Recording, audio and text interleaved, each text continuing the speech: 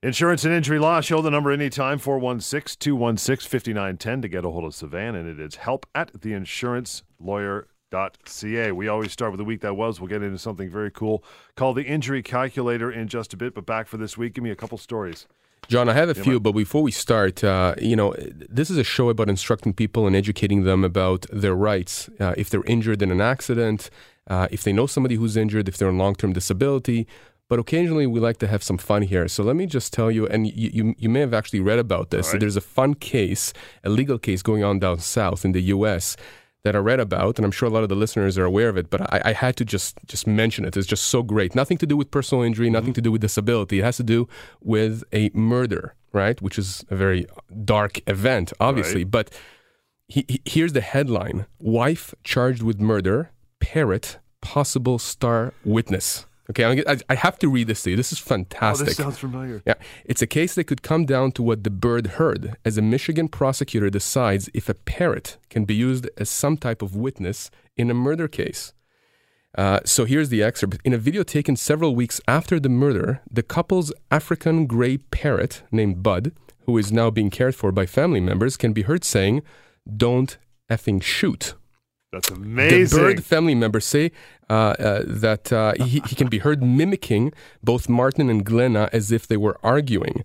So they actually think that these are the last words that the parrot heard his master before he was shot. Exactly.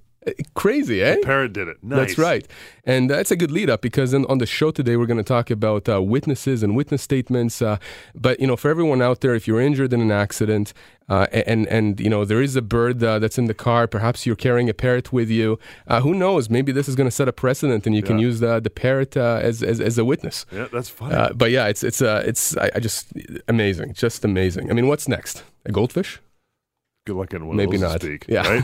Maybe a dog, possibly. That's right. Okay, so let me get to more serious things. Let's talk about a couple of cases that I was dealing with. So I had a gentleman call me because his wife was in a car accident. She was sideswiped as one of the lanes was ending, so they were merging. And the police attended the scene and didn't charge anyone because the stories conflicted as to how the accident happened. And that's very normal. It happens quite a lot in the cases that I deal with. But apparently there was a witness. There was a witness to the accident, and this gentleman who called me wanted to know if he should go and get a statement from that witness in case his wife's injuries don't get better and he needs to start a claim. Right.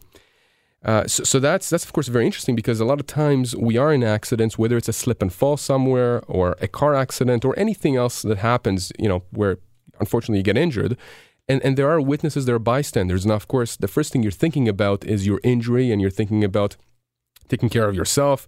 That's assuming you haven't lost consciousness. That there's a lot of commotion, panic. And only later in hindsight, you're thinking, perhaps I should have, gotten the information from this individual. Yeah. So, of course, it's common sense to understand that, yes, if you're able to and you're thinking about it and there's a possibility for you to get contact info for a potential witness to the accident, assuming, of course, the witness is recounting the story as it happened in your favor, of course, you should be getting that.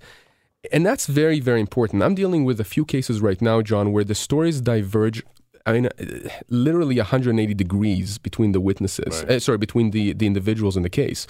In fact, let me tell you about a case that I had a few years back where I had a lady who was crossing a sidewalk and there was a car that was making a right-hand turn and struck her.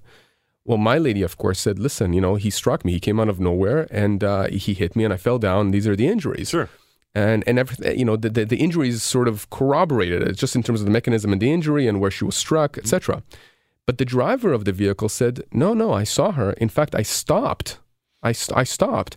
And she was very upset because I stopped very close to her. And she actually came to me and started banging on the car. And, it's completely black and white. His story is black, her story is white, or vice versa. How do you decide who's telling the truth? And sometimes you do have certain indicators that will tell you who is telling the truth, right? You're going to see that if there's damage on the hood. You're going to see if, in fact, she has significant bruising on her. And in that case, of course, we did. So his story was not believed. Yeah, for sure. But what happens if you do have a case where you just don't know who to believe? Both people are credible. Exactly. Witnesses can make or break a case.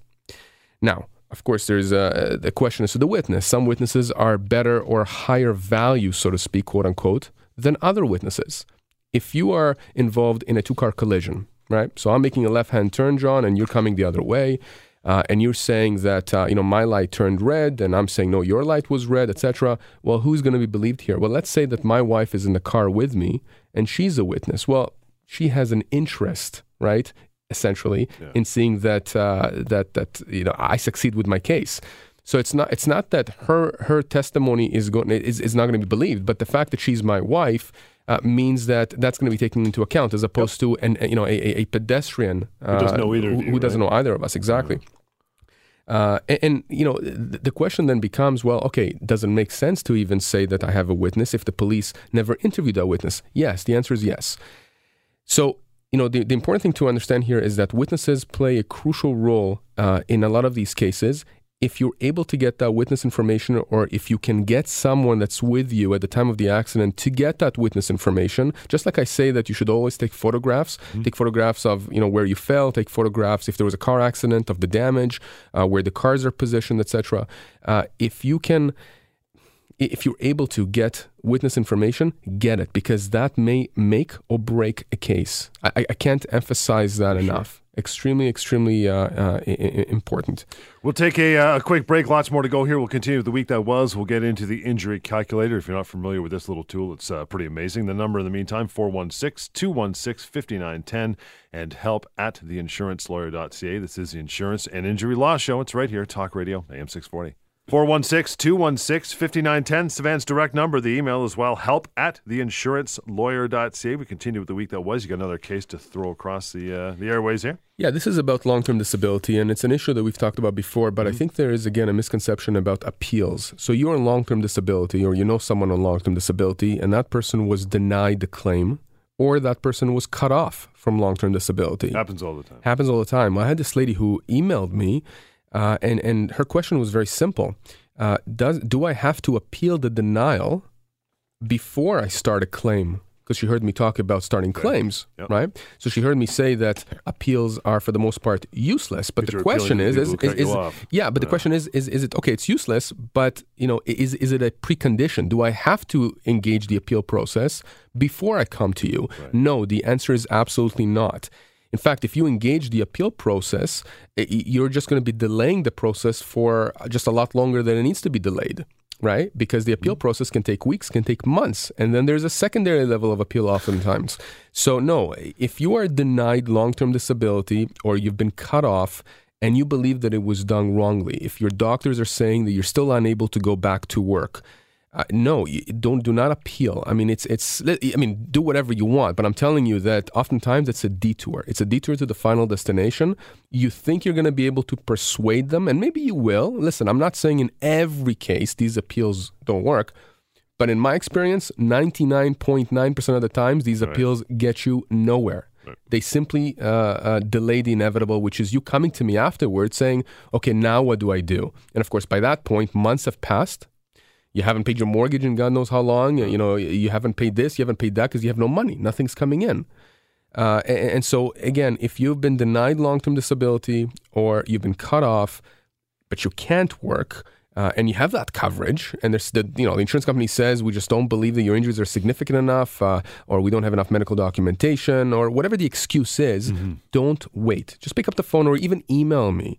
Oftentimes people email me, John. I ask them only a few brief questions via email.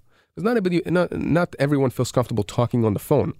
So I'll email them, what's the nature of your disability? Can you send me the denial letter or the cutoff letter? I want to see what the insurance companies are. What's their excuse?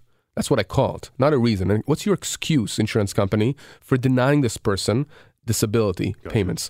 And then I usually ask, listen, if you have any medical support, most of the time they do. Individuals who contact me, they have a letter from their family doctor, a letter from their specialist, whatever. Send that to me. Let me see what it is that your doctors have said. Let me see what the insurance company saw. And I'll evaluate that, and I'll tell you very quickly if I think that you have a case or not. And if you don't have a case, I'll tell you don't have a case. And Injurycalculator.ca. I'll tell you if you do. Let's do that. Injurycalculator.ca. All right. So this is an online tool that we created. It's an anonymous tool, very quick and efficient. And you would use it if you were injured in any form of accident where someone else is at fault. Mm-hmm. Car accident, slip and fall, somebody's dog bit you and took a chunk out. In any situation where you were injured where somebody else is at fault in Ontario, you go into this online tool and you input a few key pieces of information. None of these pieces of information involve your name or your email, so you're not identifying yourself. All you're doing is you're saying, here's my injury, right? A back injury, brain injury, right, a knee tear, whatever the injury is. And it basically asks you, where did the accident happen? Just, what city, how old are you? Has this injury affected your ability to work?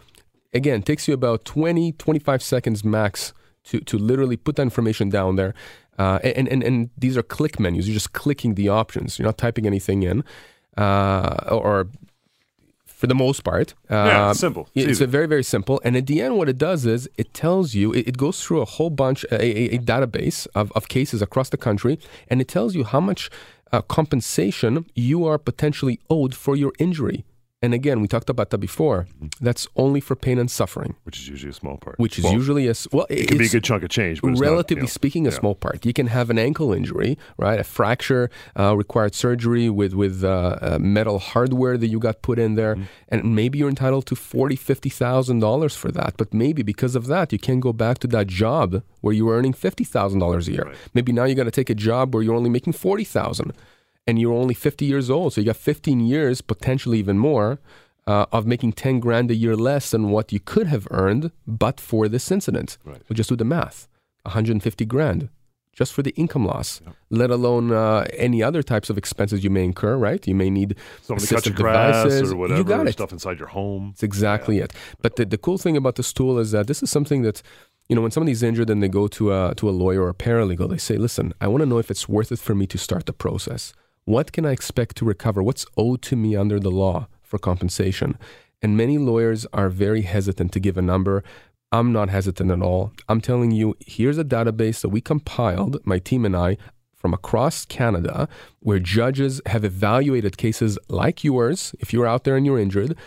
By you inputting a few pieces of information, there's an algorithm in that on that website that goes through the cases and literally gives you a range of compensation you could be looking at. Because you get a launching point, right, to think of what you're possibly could be getting. Yeah, people right? want to know. Are we talking about $2,000? Are we talking about $100,000? What are we looking at? Yeah. Very, very important and very useful. And again, and if you want to contact me afterwards, there's a button at the end that says, okay, you want to get a more in-depth consultation about other aspects of your claim. You don't have to. You can simply close the browser.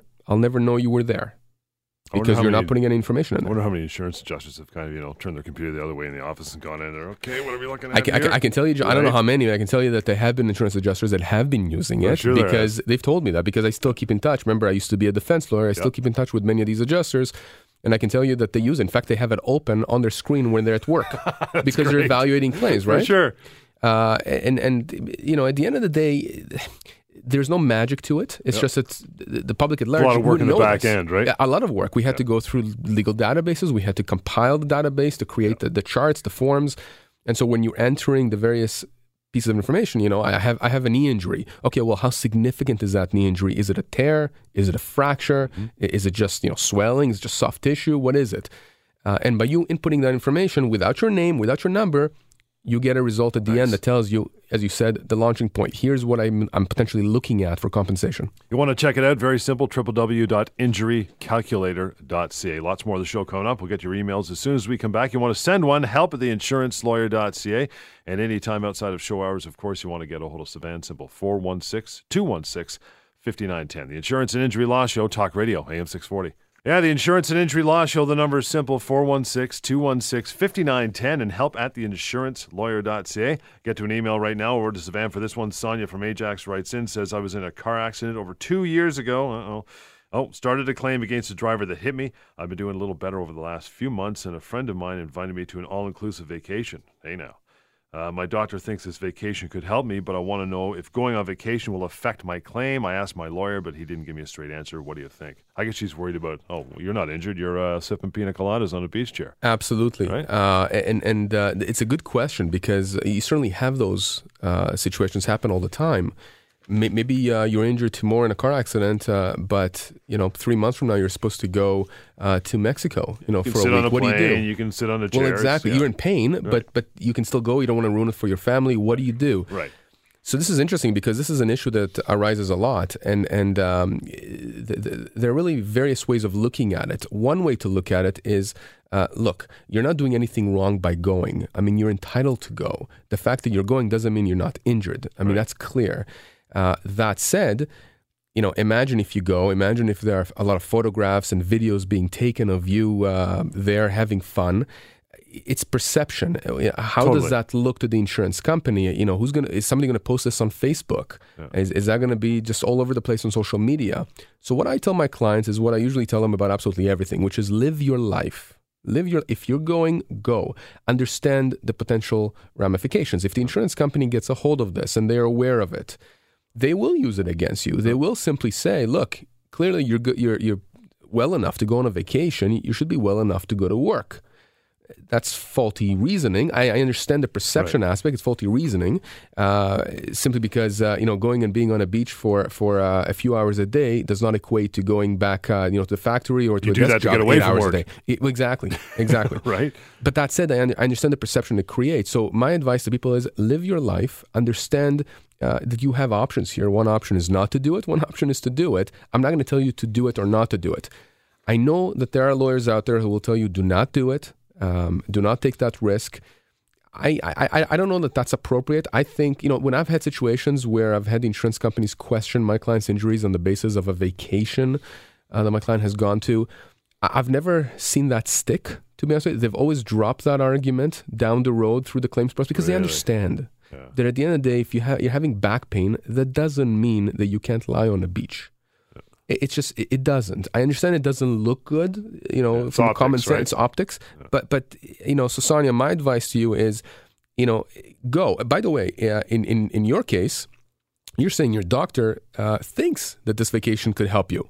Get that in writing. So that'd be amazing if you can get that in writing. But even more so, that's even a better argument here that, that's actually a way to mitigate, right?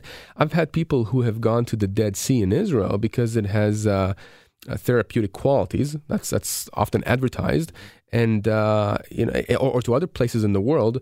And I tell people, listen, if you believe it's going to help you, go, absolutely. I mean, at the end of the day, your health trumps everything. We will deal with the legalities. Okay, don't live your life for the case. Right. Okay, the case is going to happen. The case is going to progress. I'm going to explain to you the ramifications, what's going to happen every step of the way. If you do this, if you do that, but don't feel that you can't get out of the house. No, go. I have the same thing happening, John, with people saying, my physiotherapist told me I should go to the gym, and here's the routine I should be doing. But I'm concerned. I'm concerned that if I go there, insurance company is going to find out that I'm doing X, Y, and Z. Maybe they have somebody following me that they're just going to take the position that I'm not entitled to anything because clearly I can go to the gym.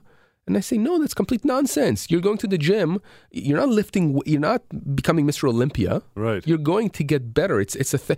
Go to any clinic out there, a physiotherapy clinic, an OT clinic, and you're going to find devices and weight machines. Universal setups. Yeah, because those are used to help people, right? So there's no reason for you not to go to the gym, especially if it's being recommended to you and you think it's going to help you. Would you also say for something like this, as I know as tempting as it is with people now in 2016, if you go on a vacation, just try to, as you did 15 years ago, just stay off social media. Want to take personal pictures is one thing, but don't slap stuff all over Facebook and Twitter. Resist the temptation. I completely agree with that. 100%. 100. And you're not being sneaky. You're helping yourself. You're not. And in a way, somebody can say out there who's listening can say, "Oh, Sivan, you're being hypocritical. You said live your life." Well, me being on social media is me living my life. Yes and no. There's one thing about it's one thing to say I'm going to go and enjoy myself and try and get better by relaxing. It's another thing to flaunt it. And by flaunting it, insurance companies are going to get a hold of it, and they're just going to take a hardline position because that's what they do. Yeah, you lived a lot of your life before Mark Zuckerberg. right? You know what I mean? Yeah, I know. Stay what you on mean. social media if you can. You got right? it, exactly. We'll take a quick break. Lots of more emails to go. And you mentioned perception, so we'll talk about how to deal with that and navigate that minefield when we come back. In the meantime, the number is 416-216-5910, and the email address is help@theinsurancelawyer.ca. This is the Insurance and Injury Law Show, Talk Radio, AM 640. 416-216-5910 and help@theinsurancelawyer.ca. You can also go to anytime you want, injurycalculator.ca. Get a ballpark number of what your injury may be worth. It's very simple to input the information. You want to send that off to Savannah afterwards, get a contact, you can do that as well. So let's talk about perception. You touched on this yesterday, or not yesterday, but last segment rather, with things that you do on social media, taking vacations, going to the gym, otherwise, if it's even told to by your doctor. But the perception is that the insurance company say, oh, look, the guy's working out. Right. He's not bad. So how do you battle against that as a lawyer, as someone's personal injury lawyer? Right. So perception is really important, and oftentimes people lose sight of it, and frankly, a lot of lawyers lose sight of it. And there are two aspects of perception that I identify in personal injury and disability cases. The first aspect is the actual client, the person who is injured and disabled. And I'll talk about that in a second. But the second perception is the perception of your lawyer and the perception of your law office. I'll just talk about that quickly first, just because I had a case that happened to me earlier this week. I'm not going to give particulars because it's an ongoing case, but I can tell you that if you have a lawyer or a firm that's representing you, and there is a perception in the insurance industry that lawyer or law firm just takes on every case that comes their way from the street. They simply work on volume. Right. They don't invest in their claims. They don't respond quickly to the defense lawyers, to the insurance companies. They don't do what they have to do in order to maximize the compensation that the person is owed. The word's going to get around. The perception is going to be that, 90% of the cases that this firm handles or that lawyer handles are low value, quote unquote, cases. So therefore, your case is going to be low value, or at the very least, we think we're going to be able to settle it for 50 cents on the dollar. So one level of perception people should be aware of is to choose the right lawyer, choose the right law firm, because that in itself, irrespective of you and your injury in the case, that could dictate to an extent the value of the compensation you're going to receive. Very, very important. So let's talk about the first aspect of perception, your case and you. Well, look, ultimately, if the insurance company doesn't believe that you are injured or disabled, they are not going to pay. They're going to potentially instruct their lawyers to resist the claim, to just resist it altogether, to pay literally zero. And so then the question becomes, well, how do you make them believe you? How? I mean, what's the magic here?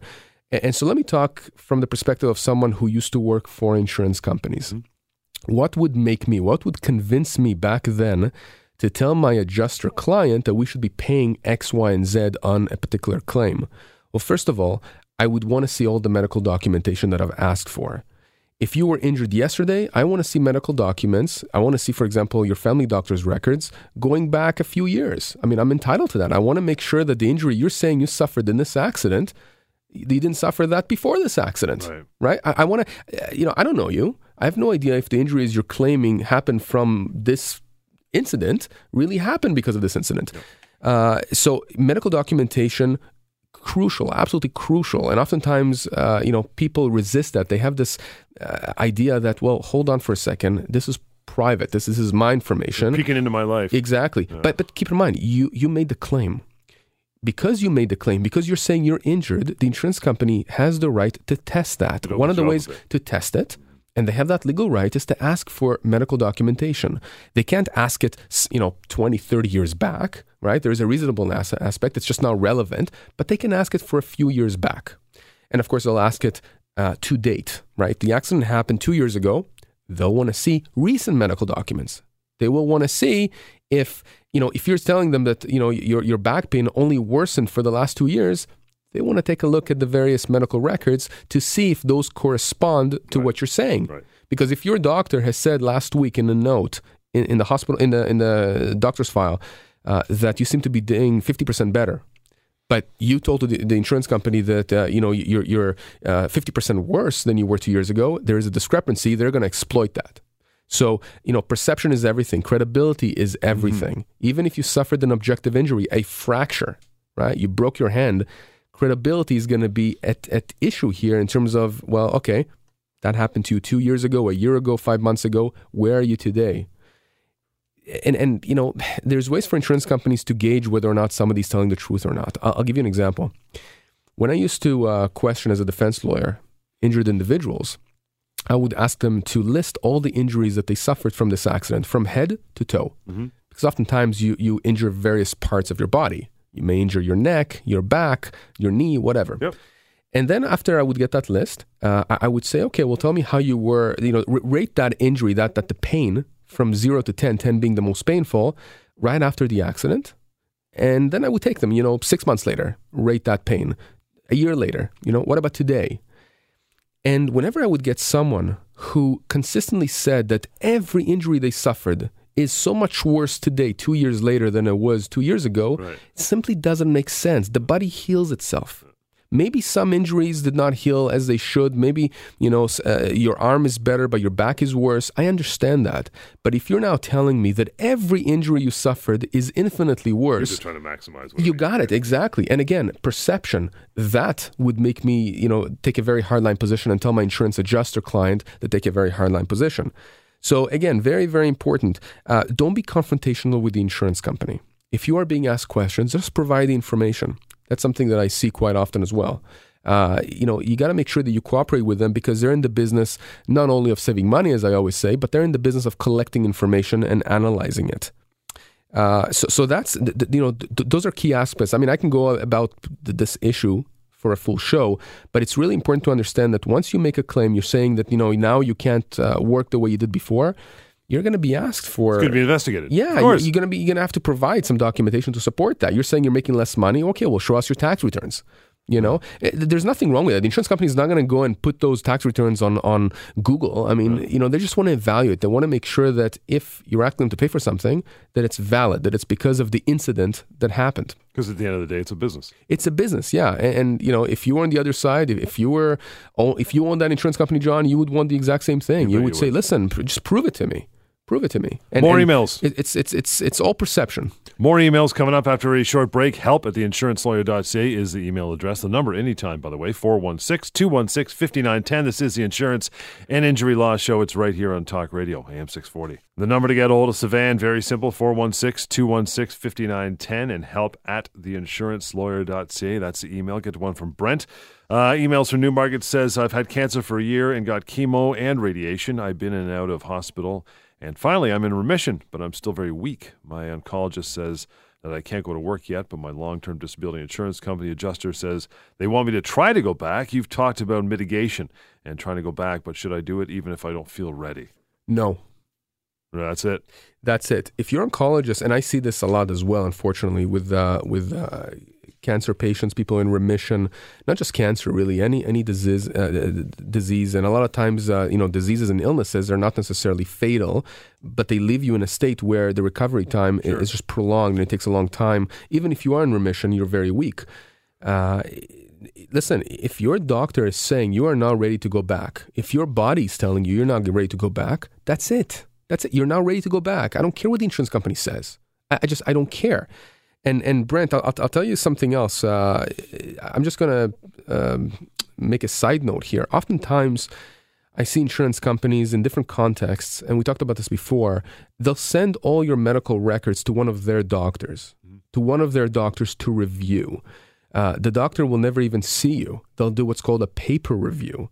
And based on that paper review, they'll tell the insurance company, no, this person should be able to go back or try to go back to work. They'll ignore everything that the treating physicians are saying. And the insurance company then, takes hold of that position. They seize that position. They say, on the basis of that, we're going to cut you off if you don't try. And the reason I'm mentioning this is because I just read recently, I think it was last week in the Toronto Star, WSIB, workers' comp, they're under fire now. I mean, I'm going to read you just a heading I saw recently. WSIB stands by use of paper doctors after calls for ombudsman probe. Wow. So they've been criticized significantly where people have been injured at work. And WSIB is forcing people they're cutting them off or forcing them to go back to work based on these paper reviews, meaning based on these shadow doctors. No physical examination, nice. No discussion, just reviewing the papers. And it's being, a lot of criticism is being leveled at them. So Brent, in your case, given the fact that your oncologist says you cannot go back to work, you don't feel you can, I understand the issue of mitigation. I've talked about this a lot. You've heard me talk about it. Mitigation doesn't trump your health. Mitigation, meaning you trying to get back on your feet, the idea is that you try to lessen your damages. You're trying to show that you are trying to get better. But that's not at the expense of your health. Right. And don't do it if you think, or if your doctors think, then it's going to hurt you and it's going to harm you in the long term or in the short term for that matter. So my advice to you is you put it in writing to them via email, to the adjuster. No, I'm not going back. I'm not ready. My oncologist says I'm not ready. Here's a letter from my oncologist. And if they give you any problems, you call me immediately or email me and I'll deal with them. Doesn't in all cases, generally the oncologist or doctor for that point, doesn't that trump all? If they say you can't go back, then it's the doctor's word. Well, that's, in my mind, it should. It should. But again, it depends on the doctor. It depends on their specialty. Sometimes you have doctors who provide a report, literally a one-liner. This person cannot work. Well, that's useless. What does that mean? Appreciate it. I mean, listen, if somebody is going through remission after cancer, then clearly you understand why they can't go back. But the more detail the doctor provides, the more meat there is to the argument that, this person is just not ready at this point. We're not saying this person can't go ever. We're just saying right now this person can't go back to work, so lay off. And the problem is, John, is a lot of times, somebody's battling an illness like this. They have so much pressure, not just from a health standpoint. Probably family is there's a lot of pressure on the family. There's monetary issues at home because the person can't work, they're on disability. So to add to all that stress, the insurance company is just making it worse, right? So usually when this happens, I'm not nice with the insurance company. Remember I said before, don't be confrontational. I'm not confrontational with them when I engage them on a discussion like this. I simply say, here's the situation.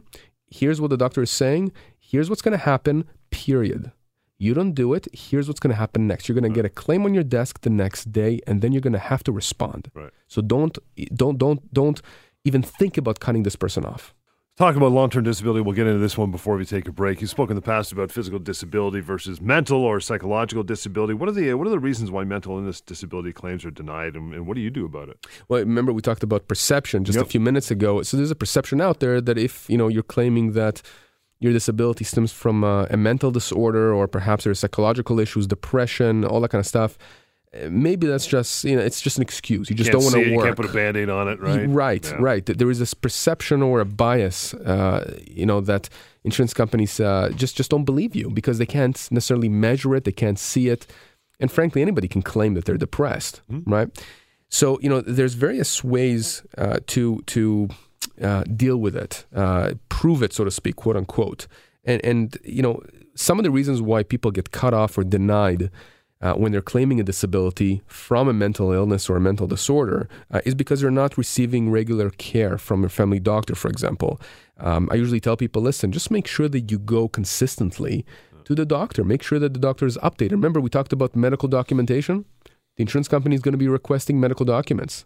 If you're saying you're disabled, you have all these issues, and you haven't seen any doctor or any therapist or anybody for a year, how does that look? Yeah. Talk about perception, right? Can't blame the insurance company at that point. Well, exactly. Absolutely.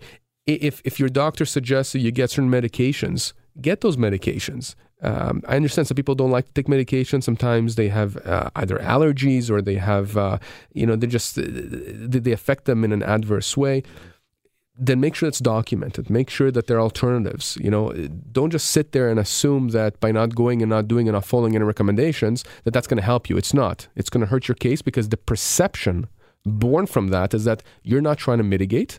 You are the author of your own misfortune, and we simply don't have medical documentation to prove your disability. Go to a psychiatrist or a psychologist. Get a referral to them. Okay, if you're saying that you have a psychological issue or a psychiatric issue, your family doctor is probably not equipped to deal with those issues, right? That's why you have psychologists, therapists, psychiatrists.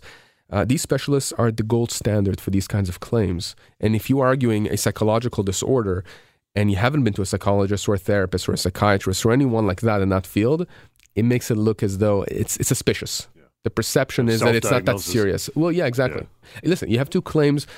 Both people saying we have very severe depression. One person has been seeing a psychologist consistently. The other person hasn't seen a psychologist ever. Both people are saying it's been ongoing for 2 years. Who are you going to believe? The person who's been seeking help from a psychologist or a psychiatrist for the last 2 years, or the person who hasn't? Perception, right? So, there's a lot of more of these kinds of things, but very, very important to control the perception. 416-216-5910 is that number, and help at theinsurancelawyer.ca. You can also go to mydisabilityquestions.com and check out the drop-down menu. Maybe your questions, if you hasn't answered on the show, will be asked and answered on that website. Have a look when you got a spare moment, which could be now. We'll take a short break and lots more of the Insurance and Injury Law Show coming right up. Talk Radio, AM 640. 416-216-5910 and help at theinsurancelawyer.ca. We'll get to an email as we roll on into our last few minutes of the show here today. Jennifer from Brampton writes in, says, I tripped on a pothole in a plaza parking lot last August. It's about 3 inches deep. My son went and took photos of the hole the same day. I broke my ankle in 3 places and had surgery. I have difficulty walking. I've been trying to deal with the insurance adjuster for the plaza.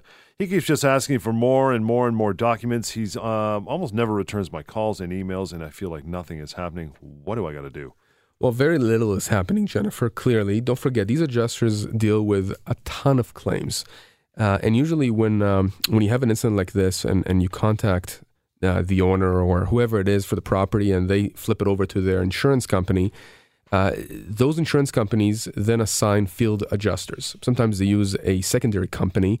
Again, those companies have field adjusters. Their whole job is to basically investigate the claim, get any witness reports, statements, take photographs of the area, et cetera, et cetera. So let me tell you this. First of all, if you're saying that the pothole was about 3 inches deep, in my mind, that would constitute negligence. Generally speaking, when you have a differential in height, whether it's between concrete slabs of a sidewalk, or when it's usually more than about 1.5 inches in height, that creates a danger. And of course, we look at other factors too. How frequently is this area being trafficked? Is it like downtown Toronto, or is it somewhere in the suburbs? Area or in the middle of nowhere, exactly. Yeah. There's a lot of considerations. But, my point is, you did the right thing. Your son, you told your son, you asked him to go and take photos. Fantastic. So you have those. Very serious injury. Broke your ankle, had surgery. You can go to the injurycalculator.ca. It'll tell you exactly how much you could be getting potentially, or you're owed. Now, you're saying you've been dealing with the insurance adjuster. So here's the deal. I almost never deal with insurance adjusters. Why? And I'm not. It's not because they're bad people. I said before, a lot of them are my friends. I used to work in that industry. It's because they don't have the authority or the necessary authority in most cases that I have dealt with to resolve the claim. Oftentimes, you need to go to a lawyer when you have an injury that's that serious, like a fracture, like a tear, or a chronic pain that's not going away, that's affecting your ability to earn income. You should go to a lawyer who knows what he or she is doing, start a claim. Why? Because once you start a claim, the clock starts running. The adjuster, suddenly the adjuster has deadlines. Suddenly the adjuster has to explain to the company what's happening with the claim. What is my investigation showing? Are we at fault? Or are we not? Well, what's the assessment of the injuries? Right. How much should we reserve in order to pay out at the end? If that hasn't been done, they're going to drag it and drag it and drag it. And of course, I don't know, Jennifer, if you're aware of it, but you have a 2-year limitation period here, right? I mean, you have to make sure that you start your claim within 2 years. Oftentimes, when these things get dragged on, you're going to have some people who are going to miss that limitation period altogether. She's almost a year in already. Almost a year, exactly. So you have, let's say, about a year or so more. Now, you're saying the adjuster keeps asking for more and more documents. Oftentimes, John, the adjusters will actually ask you to sign authorizations allowing them access directly to all your medical records. Now, I said before, listen, if you're starting a claim for compensation for injuries, be prepared to provide some medical documents. But that doesn't mean that you give them a blanket authorization to go digging through it. Yeah, no, absolutely not. You have to avoid that, 100%. You only give the insurance companies as much as they are legally entitled to get. And again, it's absolutely crucial because the more information you give them, the more rope you give them to hang you with if they need to. Yep. So, you're asking me what you should be doing. You should be contacting me. Let us deal with this adjuster. We're probably going to start a claim very quickly. And I guarantee you that this claim would get resolved fairly quickly. It seems like you're already almost a year or so post-incident.